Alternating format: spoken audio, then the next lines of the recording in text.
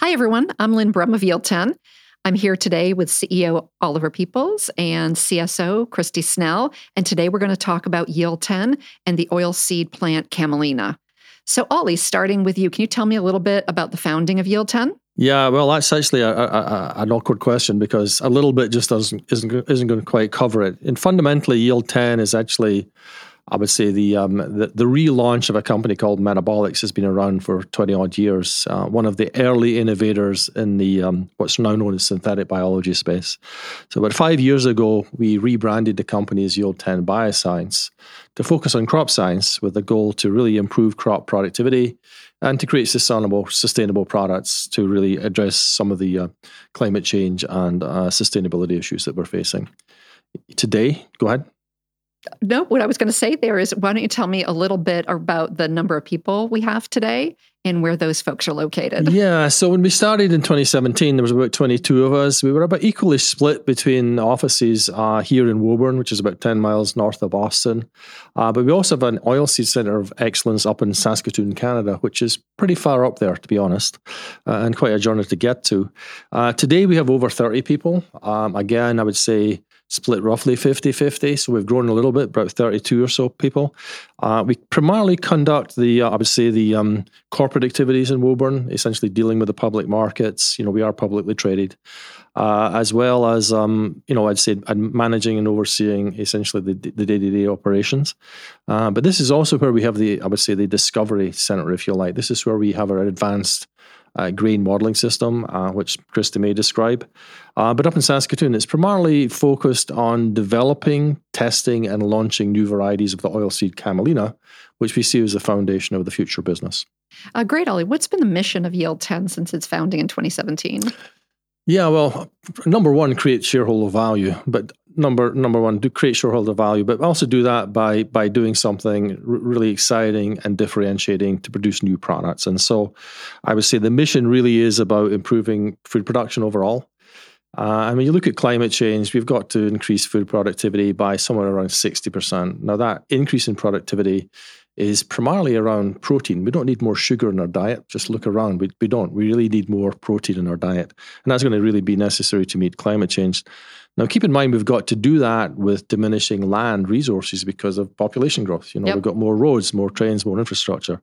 And so that obviously is going to put tremendous pressure on agriculture to continue to deliver more. Then on top of this, just the icing on the cake, if you like, is climate change, of course.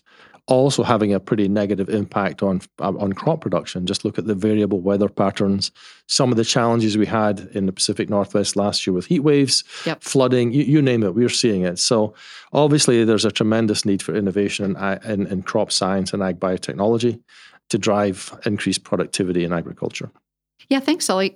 Christy, let's bring you into the conversation. How does the R&D team fit into the mission of Yield10? We help enable the mission. We make the scientific discoveries that really teach us how to build better plants, how to achieve our mission. And we've really assembled an impressive set of tools that really helps us make targeted genetic changes to plants. And this has helped us develop Camelina as a platform for making PHA bioplastic directly in the seed. It has helped us build a platform for omega oils production in Camelina. And also to increase seed yield and seed oil content. Yeah, that's great. What have been a couple of maybe the tools that Yield10 researchers have used, with respect to crops and Camelina? Well, Ollie mentioned the grain platform. That's our gene discovery platform. And we use that to look for new traits, to look for new genes to improve plants. We also have done a lot of genome editing, and that has helped us to really engineer plants that also have an easier regulatory path. Yeah, great. Thanks, Christy. With that mission in mind, Ollie, what's the overall business objectives for Yield10? Well, goal number one, revenue, right? Obviously, that's what our investors are mostly focused on these days. But I think, fundamentally, I would say there's really multiple objectives here. But basically using Camelina, the oilseed, as a platform crop to produce renewable products, initially targeting basically vegetable oil as a source of feedstock for producing renewable aviation and biodiesel and renewable diesel fuels. These are going to be really critically important as we decarbonize those two transport systems. Yep. That's a big goal, and that's probably the near-term market pool that we're seeing most attraction on. You've got a massive number of companies investing in that area. Unlike some of the earlier attempts in biofuels, what you're seeing now is you're seeing big oil. And obviously big oil's making hay at the moment, literally, at our expense. But fundamentally, you see Exxon, Chevron, BP, Phillips 66, Total, you name it, they're all involved in it. They're all looking at increasing access to vegetable oils as a source of renewable fuels, keeping in mind that that's a natural competition with food use of oils. And Yep. of course, we all do like, French fries. So we need frying oil, we need cooking oil, we need oil in our diet in general. And so what that's done is it's just created this tremendous market pool for increasing the productivity of vegetable oil production globally. Yep. And our platform technology, Camelina, is just extremely well suited to that. So it's a very exciting time for us. It presents some real challenges as we begin to move from an R&D focus, which really has been driven by Christy, towards a commercial activity. And so we're in the middle of that transition. It's got its challenges for sure, but generally we're making great progress and talking to a lot of partners. But that's just phase one. The second phase is really to then use that same platform to produce a fully degradable bioplastic. And again, we're now in field scale up with that. And then ultimately to produce essentially a renewable, sustainable source of fish oil as a replacement for fish oil. Yeah, Ollie, as you've described both the downstream market and Christy focused on the science and the innovation, in between there, where do the growers fit into Yield10's plans? Yeah, well, they're pretty much front and center. Without growers, there is no business, right? So that's for sure. Number one. And number two, I think what we see really is partnering with growers. I mean, really providing growers with a new opportunity to grow a new crop that allows them to differentiate and de-risk some of the crops that they currently grow. It gives them a flexibility in planting time. So one of the really cool things that we've done is we've been working on what you call winter camelina. So winter camelina is a crop we're going to plant in the fall, probably September, October. It's going to come up out of the ground. It's going to sit dormant through the winter, and then it can come up fairly quickly and produce a harvest in the spring. And so in effect, it acts as what they call a cover crop.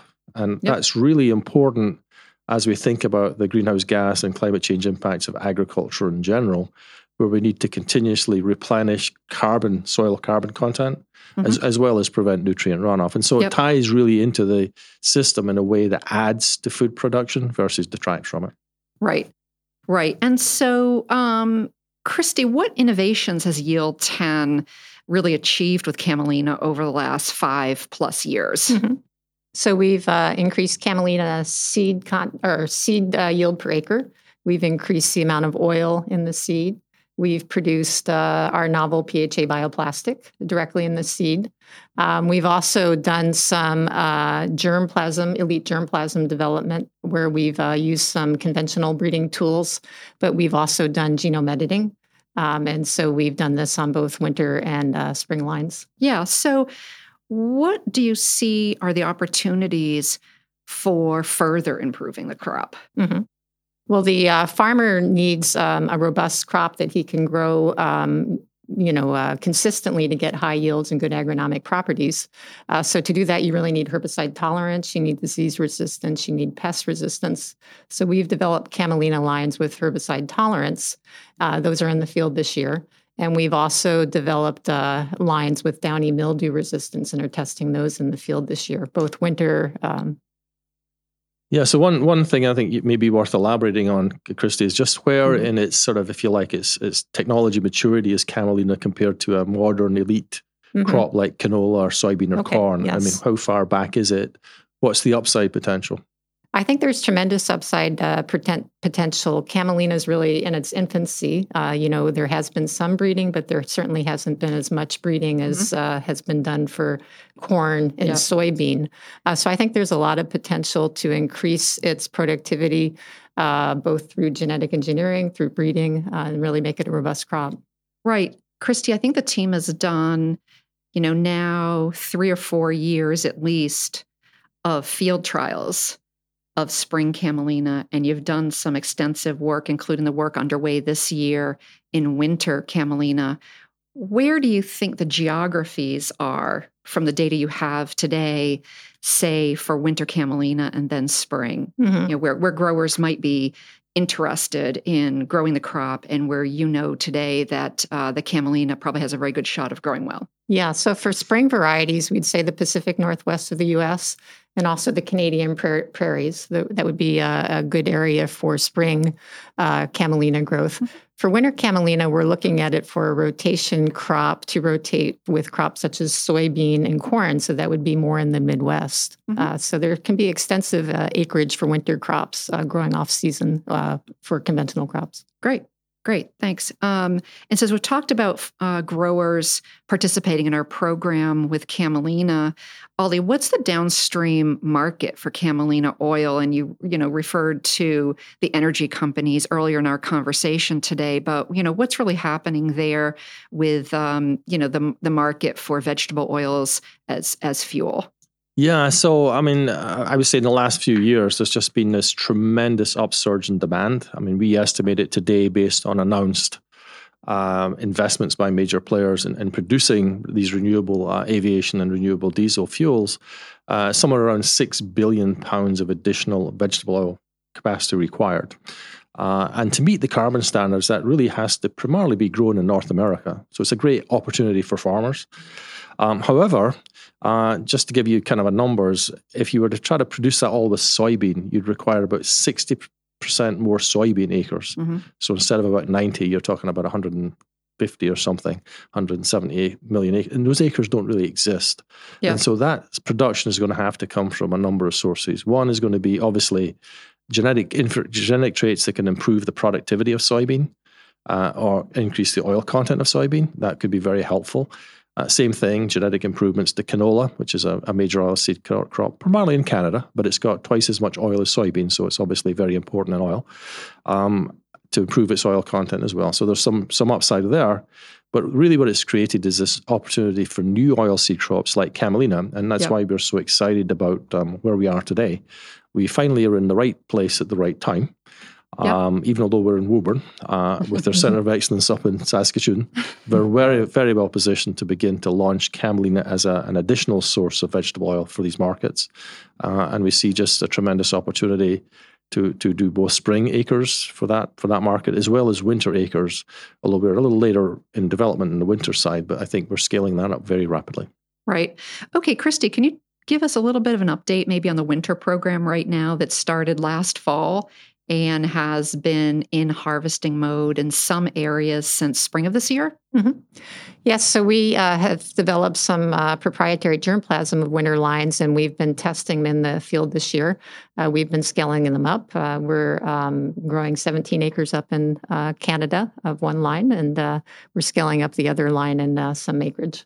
Right. And so when the seed is produced from this past winter that we're just wrapping up, that field campaign now, what's your outlook for growers participating in the winter program starting in this September? What do you think? What farmers might be a good match for this winter program? I think farmers that are willing to try a new crop. This is a crop at its infancy, but it has a lot of potential. And we've done some research on it, and it grows very, very well. It has very good winter tolerance, cold tolerance. So I think it's a very good crop for farmers to try.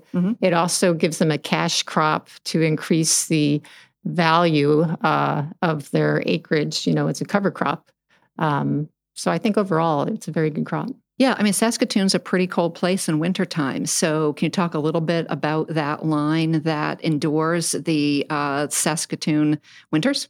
Yeah, so Saskatoon is very frigid, and our Camelina line survives the winter and, comes up in the spring and is happy and starts growing. So it's very impressive. Ollie, could you tell us a little bit about the business model of Yield10? Yeah, so, really, we're really, given our strength in innovation and the fact that we're now beginning to get into the commercial side of it, we've developed a very rigorous approach to the business model. And that business model is really designed to be capital light. We don't see the need to try to become a biofuel company. There's lots of biofuel companies interested in buying the vegetable oil product from the Camelina. So just taking the biofuel opportunity, which is nearest term anyway, as an example. I mean, the value chain looks basically like the science at Christie's side, all the way through farmers, seed processing, which is oilseed crushing to extract the oil and the protein going to feed. And then obviously some kind of biofuel conversion to make aviation biofuel or renewable diesel. Right. And then because of those types of fuels, it can actually just go into a pipeline and ultimately to the gas pump and into the tank of a big truck, or ultimately into an airplane, and hopefully we'll all fly off to have a nice vacation. So that's really what it is. So the way we're managing that is really through essentially owning the proprietary seed. Those are going to be proprietary to Yield10, patent protected, per plant variety act protected, or breeders' rights protected. That's our goal there. To contract production with the grower so that they basically make a good income on what they're doing for us. To take that harvested product from the grower through a seed crusher. Under contract again, and then with offtake agreements. In other words, already pre-sell that oil to some of the fuel companies again. So the whole value chain works if we can reward each step in the value chain. And obviously, right next to Yield10 is the grower. So the grower is pretty damn important in this. Right. And so it's really important that we build strong long-term relationships with growers to build a truly sustainable business for the long term. Yeah, absolutely, Ollie. And if growers are interested in growing Yield10 Camelina, how should they contact us? Well, there's a couple of different ways of doing that. One is to go to the email address, growers, growers, at yield10bio.com, or visit the grower page on our website, yield10bio.com, and you'll get the information necessary. Great. Thanks, Ollie. And thanks, Christy, for participating in the podcast today. Coming up, we plan to host members of our team to discuss topics including the ins and outs of growing Camelina, and we'll take a deeper dive into the biofuels market. Thank you, everyone, for joining us today. Thanks, guys.